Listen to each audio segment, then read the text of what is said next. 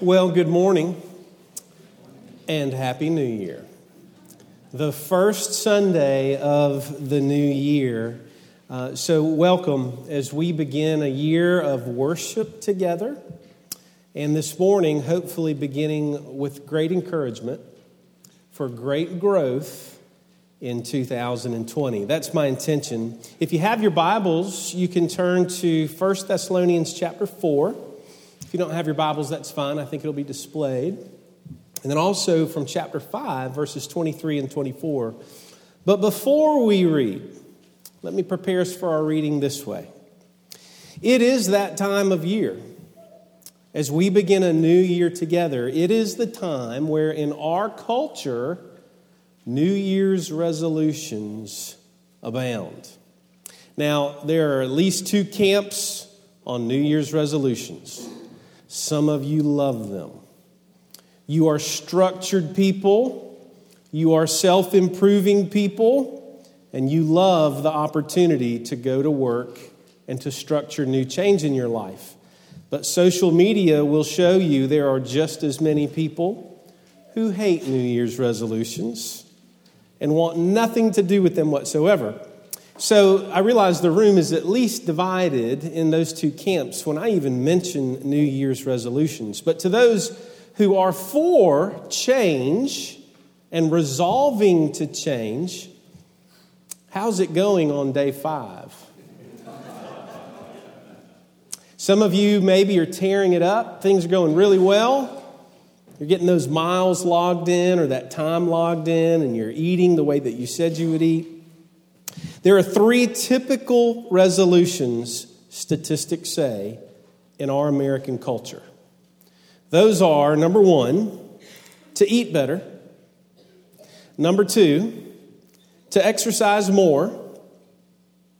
And number 3, to look better, which is why we would do 1 and 2. And if it's not to look better, then you can insert any other method of visible, surface level, skin deep change that people are dying for.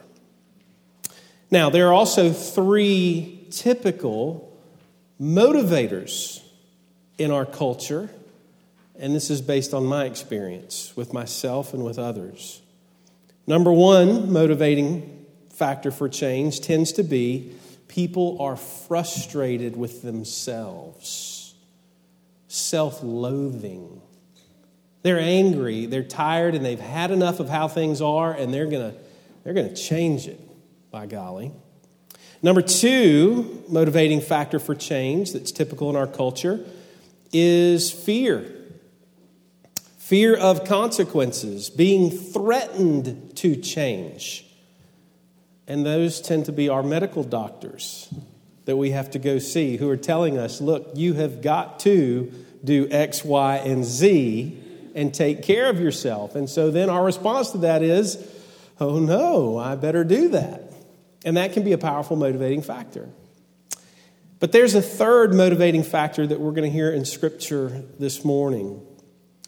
And for all of us, I would hope it would be what rises to the surface this year. And that motivating factor is seeking to be faithful to God, being called by Him to change and wanting to please Him by meeting that call and expectation. All of us know what it is to be frustrated with ourselves. We all know what it is to be fearful of consequences. Those are great motivating factors. But the supreme motivating factor in the Christian life is to be faithful to God and to the calling that He has on our lives. And so, behavior modification is not enough. It's skin deep. What we need is deep change, where God Himself works deeply within us and in our hearts to produce in us what He desires most. 1 Thessalonians chapter 4, verses 1 through 12, then chapter 5, verses 23 and 24. Hear God's word. As for other matters, brothers and sisters, we instructed you how to live in order to please God, as in fact you are living. And now we ask you and urge you in the Lord Jesus to do this more and more.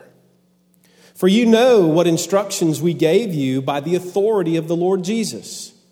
It is God's will that you should be sanctified, that you should avoid sexual immorality, that each of you should learn to control your own body in a way that is holy and honorable, not in passionate lust like the pagans who do not know God, and that in this matter no one should wrong or take advantage of a brother or sister. The Lord will punish all those who commit such sins, as we told you and warned you before. For God did not call us to be impure, but to live a holy life. Therefore, anyone who rejects this instruction does not reject a human being, but God, the very God who gives you his Holy Spirit. Now, about your love for one another, we do not need to write to you, for you yourselves have been taught by God to love each other. And in fact, you do love all of God's family throughout Macedonia. Yet we urge you, brothers and sisters, to do so more and more, and to make it your ambition to lead a quiet life. You should mind your own business and work with your hands, just as we told you, so that your daily life may win the respect of outsiders, and so that you will not be dependent on anybody. Then chapter 5, verses 23 and 24, the conclusion to it all, Paul says, may God himself, the God of peace, sanctify you through and through.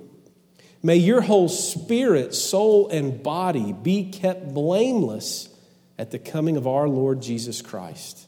The one who calls you is faithful, and he will do it.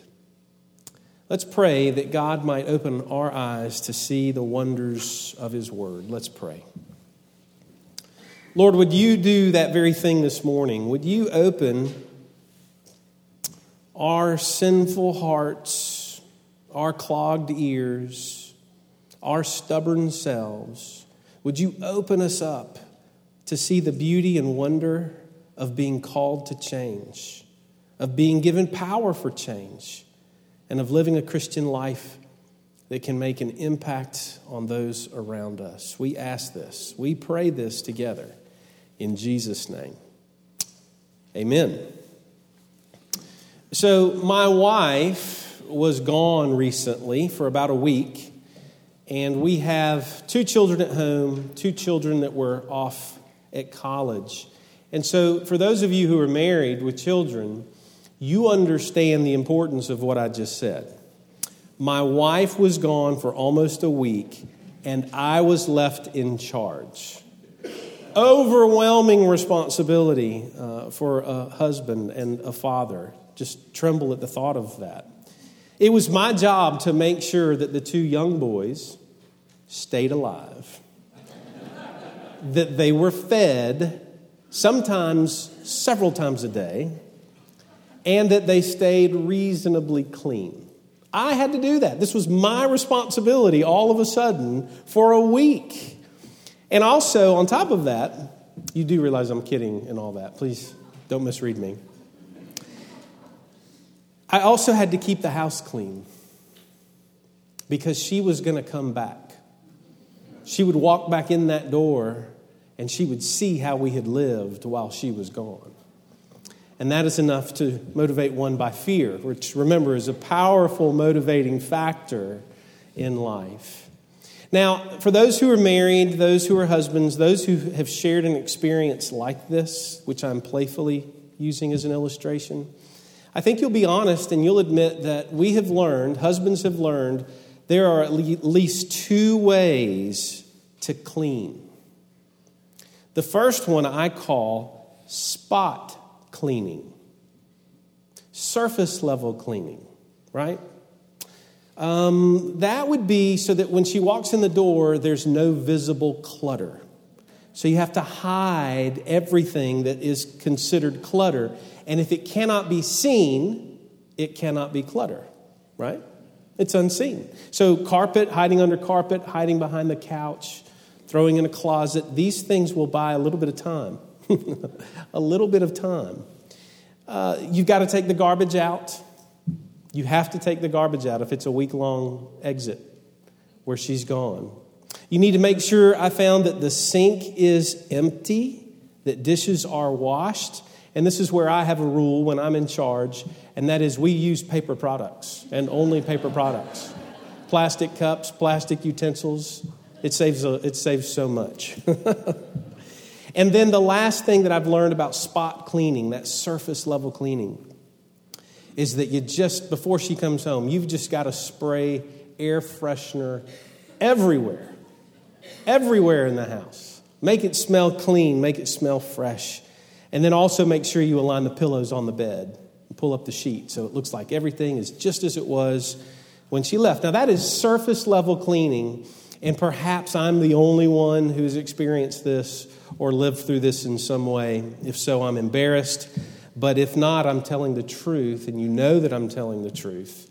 But there is a second method of cleaning that tends to be foreign to us guys, and that is deep cleaning, real cleaning. Not the appearance of cleaning, but real cleaning. And you have to do it all. If you're going to have a deep clean, you can't cut corners. You can't go through the motions. You're going to have to do it at all, just like she would, right? Just as she would. If she would do it, you would have to do it. And you can't wait till the last minute.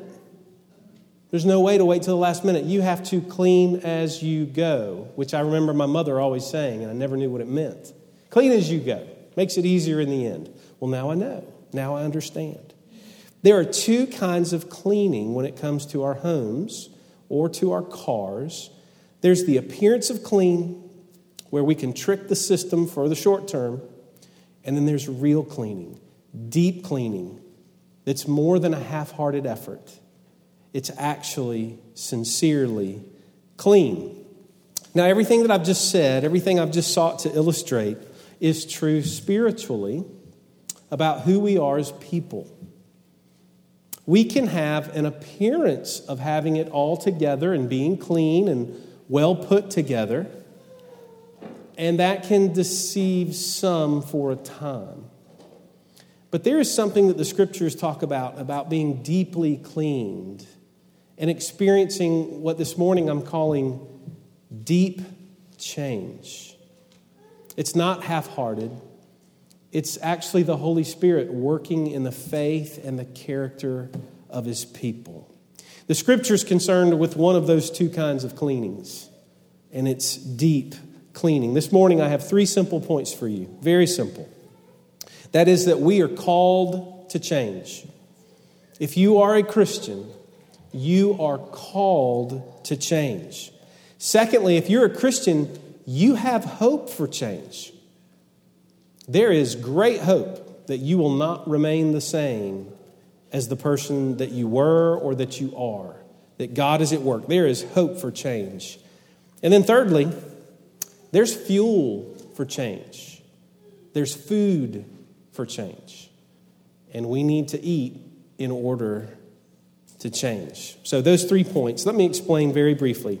In our text, chapter 4, verse 1, the Apostle Paul, who's writing to a young church and to young Christians, writing to them from a distance, checking on them, having heard about their conduct and their misconduct, is now writing this pastoral letter of instruction and correction and encouragement.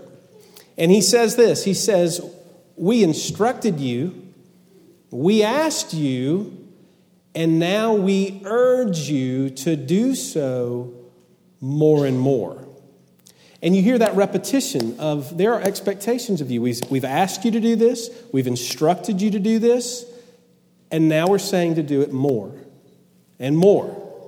And Paul here takes the role of an instructor, of one saying, look, it's time to move on. It's time to grow. It's time to change.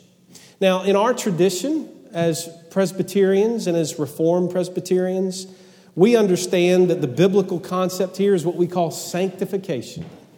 And that word sanctify came up in our passage as we read. And sanctification, simply put, is that lifelong process where God is changing his people, conforming them more and more into his own likeness and image. First, he justifies them, he saves them, he announces them pardoned of their sin, but it doesn't stop there. God continues this work of salvation where he actually starts to do deep cleaning in his people and in every one of his people. Not in some, but in all. Listen to what the Shorter Catechism, question 35, says about sanctification. What is sanctification? Sanctification is the work of God's free grace where we are enabled more and more to die unto sin and to live unto righteousness. And I want you to hear that language of more and more. It's the language of our passage. It's that God's work of salvation is progressive. It's growing, it's reaching, it's working deeper and deeper within his people. God is at work. This is the work of sanctification. It is a more and more work of salvation. Chapter 4, verses 1 and 10. And this change is also through and through, which is what he says in chapter 5, verse 23. So I want you to understand, as we think about growing this year, as we live in a culture of resolution, that we do understand God is calling us to change. But it is a change that is more and more and through as God the Holy Spirit is working in us. A progressive and pervasive change that is always a deep change. It's never only surface level. It's never just skin deep. And so Paul is urging them to change. He's calling them to change. C.S. Lewis, a quote I've heard for years, and I love this quote. He says, Christians don't need to be told what to do so much as we need to be reminded what to do. Which is to say, we're familiar enough with God's word to know what he's called us to do and told us to do. But we do need to be reminded, because how quickly we forget, how soon we forget what God is saying should be true in each of us. So, in the way of applying this, now, some of these are going to get pretty specific because Paul gets pretty specific in our passage. But if God has called us to change, and if his word and his spirit produce that change in his people, then perhaps in 2020, you and I should raise our bar of expectation for change in ourselves. Maybe you and I should take this promise of God and his saving work seriously enough to say, you know what? I need to raise my bar of expectation for who God is calling me to be and how he's calling me to live. And then I think it's appropriate to raise your bar of expectation in others, in other Christians whom God the Holy Spirit is working in. I've found in my own life and in my own ministry, we are so quick to let ourselves off the hook, right? If you're young folk will say, I'll get serious later, right? It's time to sow the wild oats now, and we'll grow and get serious later, right? We let ourselves off the hook. We let our children off the hook.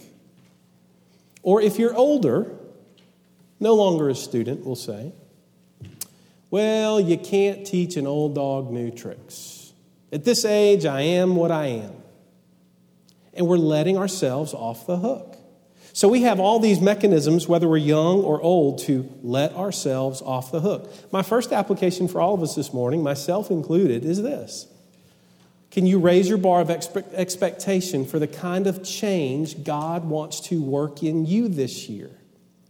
Can you raise your bar of expectation for the others around you? Can you encourage them, push them forward? Let's stop letting ourselves off the hook. If God the Holy Spirit is present, then God is at work. And He is at work making change, producing change in His people. God has called us to change. And my second point, there's hope for change. It's more than just being called to change. He actually gives us hope to expect that change. And that hope is always found in His Word and in His Spirit, and it's always blessed by His people. And so much of the Christian life is showing up. Where God's Word is, where God's people are, God's Spirit is, and that is an avenue for change. That is the greenhouse for growth, we call it in RUF. We want our students to get in the greenhouse of growth where all of the elements are present to produce healthy, nourishing growth in students. And the same is true for church members. Showing up, putting yourself where God's Word, God's Spirit, and God's people are will help produce this healthy growth and change. The Scriptures themselves give us great hope for change, that we're not left alone, that we're not left in our own power to change. We're told in verse 3 that it's God's will that you be sanctified. It's His will. It's His desire, and it's what He has ordained to be true. And if God wills it, it will come to pass. 2 Peter chapter 1, verse 3 says, His divine power has given us everything we need for life and godliness. He has given us what we need to grow. And then thirdly, Philippians chapter 1, verse 6, that He who began a good work in you will be faithful to complete it. The God who began this work of salvation in us will complete that work. He will glorify us. He will sanctify us because He has justified us. And so there's great hope. None of us is left to remain as we are. And no doubt in a room with this many people, there are some of you that feel left behind. You feel like, it's just hard to show up because I feel like my life is in no way together. And I feel like I'm around people who have it together and it's overwhelming. And maybe I just don't need to show up anymore. You need to show up. You need God's encouraging people. You need the blessing of His Word. You need the blessing of His sacrament to push you forward, to encourage you forward with hope for change. Now, Paul gives us some specific examples of the deep change I'm talking about. Remember, I'm not talking about surface level change, the appearance of change, which our culture is preoccupied with. Paul's calling us to deep change. And listen to 5 examples of what he gives us. Specific deep change that we can hope for God to work in each of us. In verses 3 through 8, he says to avoid sexual immorality, pagan lusts, to be holy and disciplined with your body. To avoid sexual immorality, pagan lusts, to be holy and disciplined with your body. Paul, these are his specific examples of the kind of change that Christians should work for and be hopeful that they can experience. How many of our lives have been touched by sexual immorality, pagan lusts, unholiness, and failure to be disciplined with our body, which could be any number of things, including food, drink, exercise.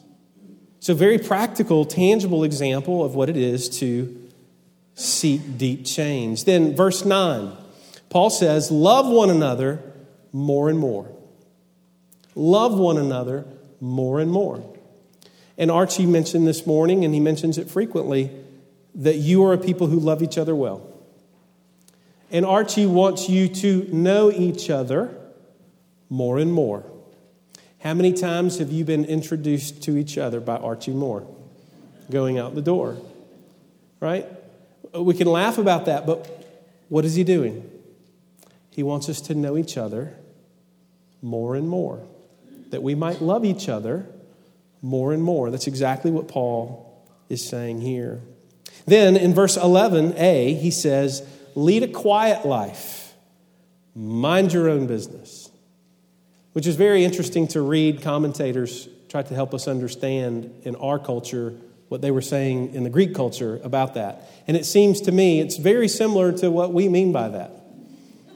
That they were busybodies getting into each other's business, disrupting peace, not loving each other well, and that they should mind their own business, keep to their tasks, do what God's called them to do, and not be preoccupied by anything else.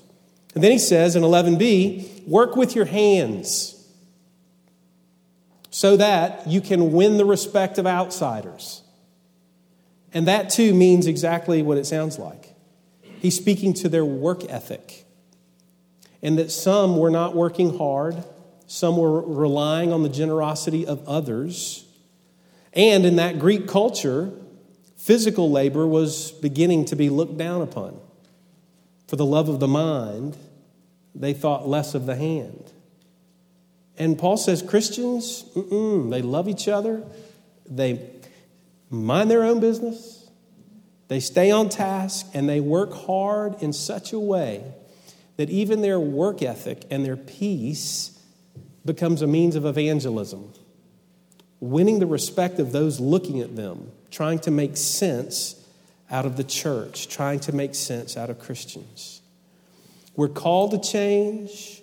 We have hope for deep change that even touches the sexual being that we each are. And then thirdly, we need fuel for change. Or I'll say we need food for change. Now, if you know me, and most of you probably don't, I love food. Food is my love language. I could talk about food all day long. I could cook, I could enjoy. I love food. And food is central in the Christian life. But it's real food. It's nourishing food for the soul. And some of the food, some of the fuel that can generate this sanctification, this growth within us, boils down to a few basic truths. One of them is this: that righteousness, that sanctification that God requires, He also provides. The very thing He requires, He provides. Just as He told Abram, you need a lamb, God would provide that lamb Himself. God would provide the sacrifice to spare Abraham's son. God always provides the lamb. And that provision is seen nowhere more clearly than on the table. That's the food for change. That's the fuel for change. Now, what do I mean by that? You know, it is a beautiful thing in worship on Communion Sunday, and we're so busy or so late, we maybe don't notice it. But you know, this table is centered with the door of the church. And when you walk in on Communion Sunday, you see the display. Or you should see the display. And it is a testimony that speaks to us that there is food being offered for our faith. Not just this morning, but every time we gather. But it's visibly displayed in such a way that you almost have to bump into it. And it's there for a reason. And it's on a table for a reason. Because it's to be offered to God's people. Because we need food. We need nourishment. And God sent His Son and offered Him as the very food that our soul needs. It's in the form of broken bread and poured out wine. And that provision, what God requires, He provides. He laid down his life himself for his church. It was God himself who would provide the lamb. It was God himself who would be the lamb. John Newton, in his hymn, "How Sweet the Name of Jesus Sounds," the 6th stanza says this: "Though weak is the effort of my heart, and cold my warmest thought, it's when I see thee as thou art that I'll praise thee as I ought." Do you know that word? Though weak is the effort of my heart fails, and cold my warmest thought, it's when I see thee as thou art that I'll praise thee as I ought. This morning, we're called to change, but we're encouraged that we have every good hope that change we're called to is possible. And God himself fuels that change. It's wonderful to have communion on the first Sunday of the year, because this launches us into 2020 with a sense of expectation, or it should, that you are not left to remain as you are. But the Christian life is a lifelong process of change. It's a lifelong process of repentance. When we speak of repentance, we don't think about something you did a long time ago. Repentance is in the Christian life. It is to be a daily event in the Christian life. And so we begin 2020 together, coming to the table, tasting and seeing that the Lord is good. And after we come to the table, we're going to sing. But so that we might really sing well together, we might really know what we're singing, our closing hymn after the table is going to be "Take My Life and Let It Be." And it's probably familiar to almost all of you. It's a traditional hymn, familiar hymn. But let me underscore some of the things we're praying regarding sanctification when we sing that hymn together. We're praying for the Lord to take our life and to let it be consecrated, which is to say, to let it be holy. Let it be exactly as Paul said in 1 Thessalonians 4. And then we say, take my hands and take my feet, take my voice, take my lips, take my silver and my gold, take my will and take my love. That's what we would call a prayer for deep cleaning. That all of our parts that make up our whole, we're offering to the Lord and saying, Lord, do something with them, sanctify them, change them this year, that we might be the church and that we might be more beautiful as the church in the world that God has called us to live. Let's pray and we'll prepare for the table. Lord, it is true that deep change comes from the deep work of the Holy Spirit. And we would pray for that work even now. Having heard your word, and now as we come to the table, Lord, would your Spirit be at work in us, bringing not just the call to change, but that hope for change, and now the fuel for change. So, Lord, bless your people, that we might be your church. We pray in Christ's name. Amen.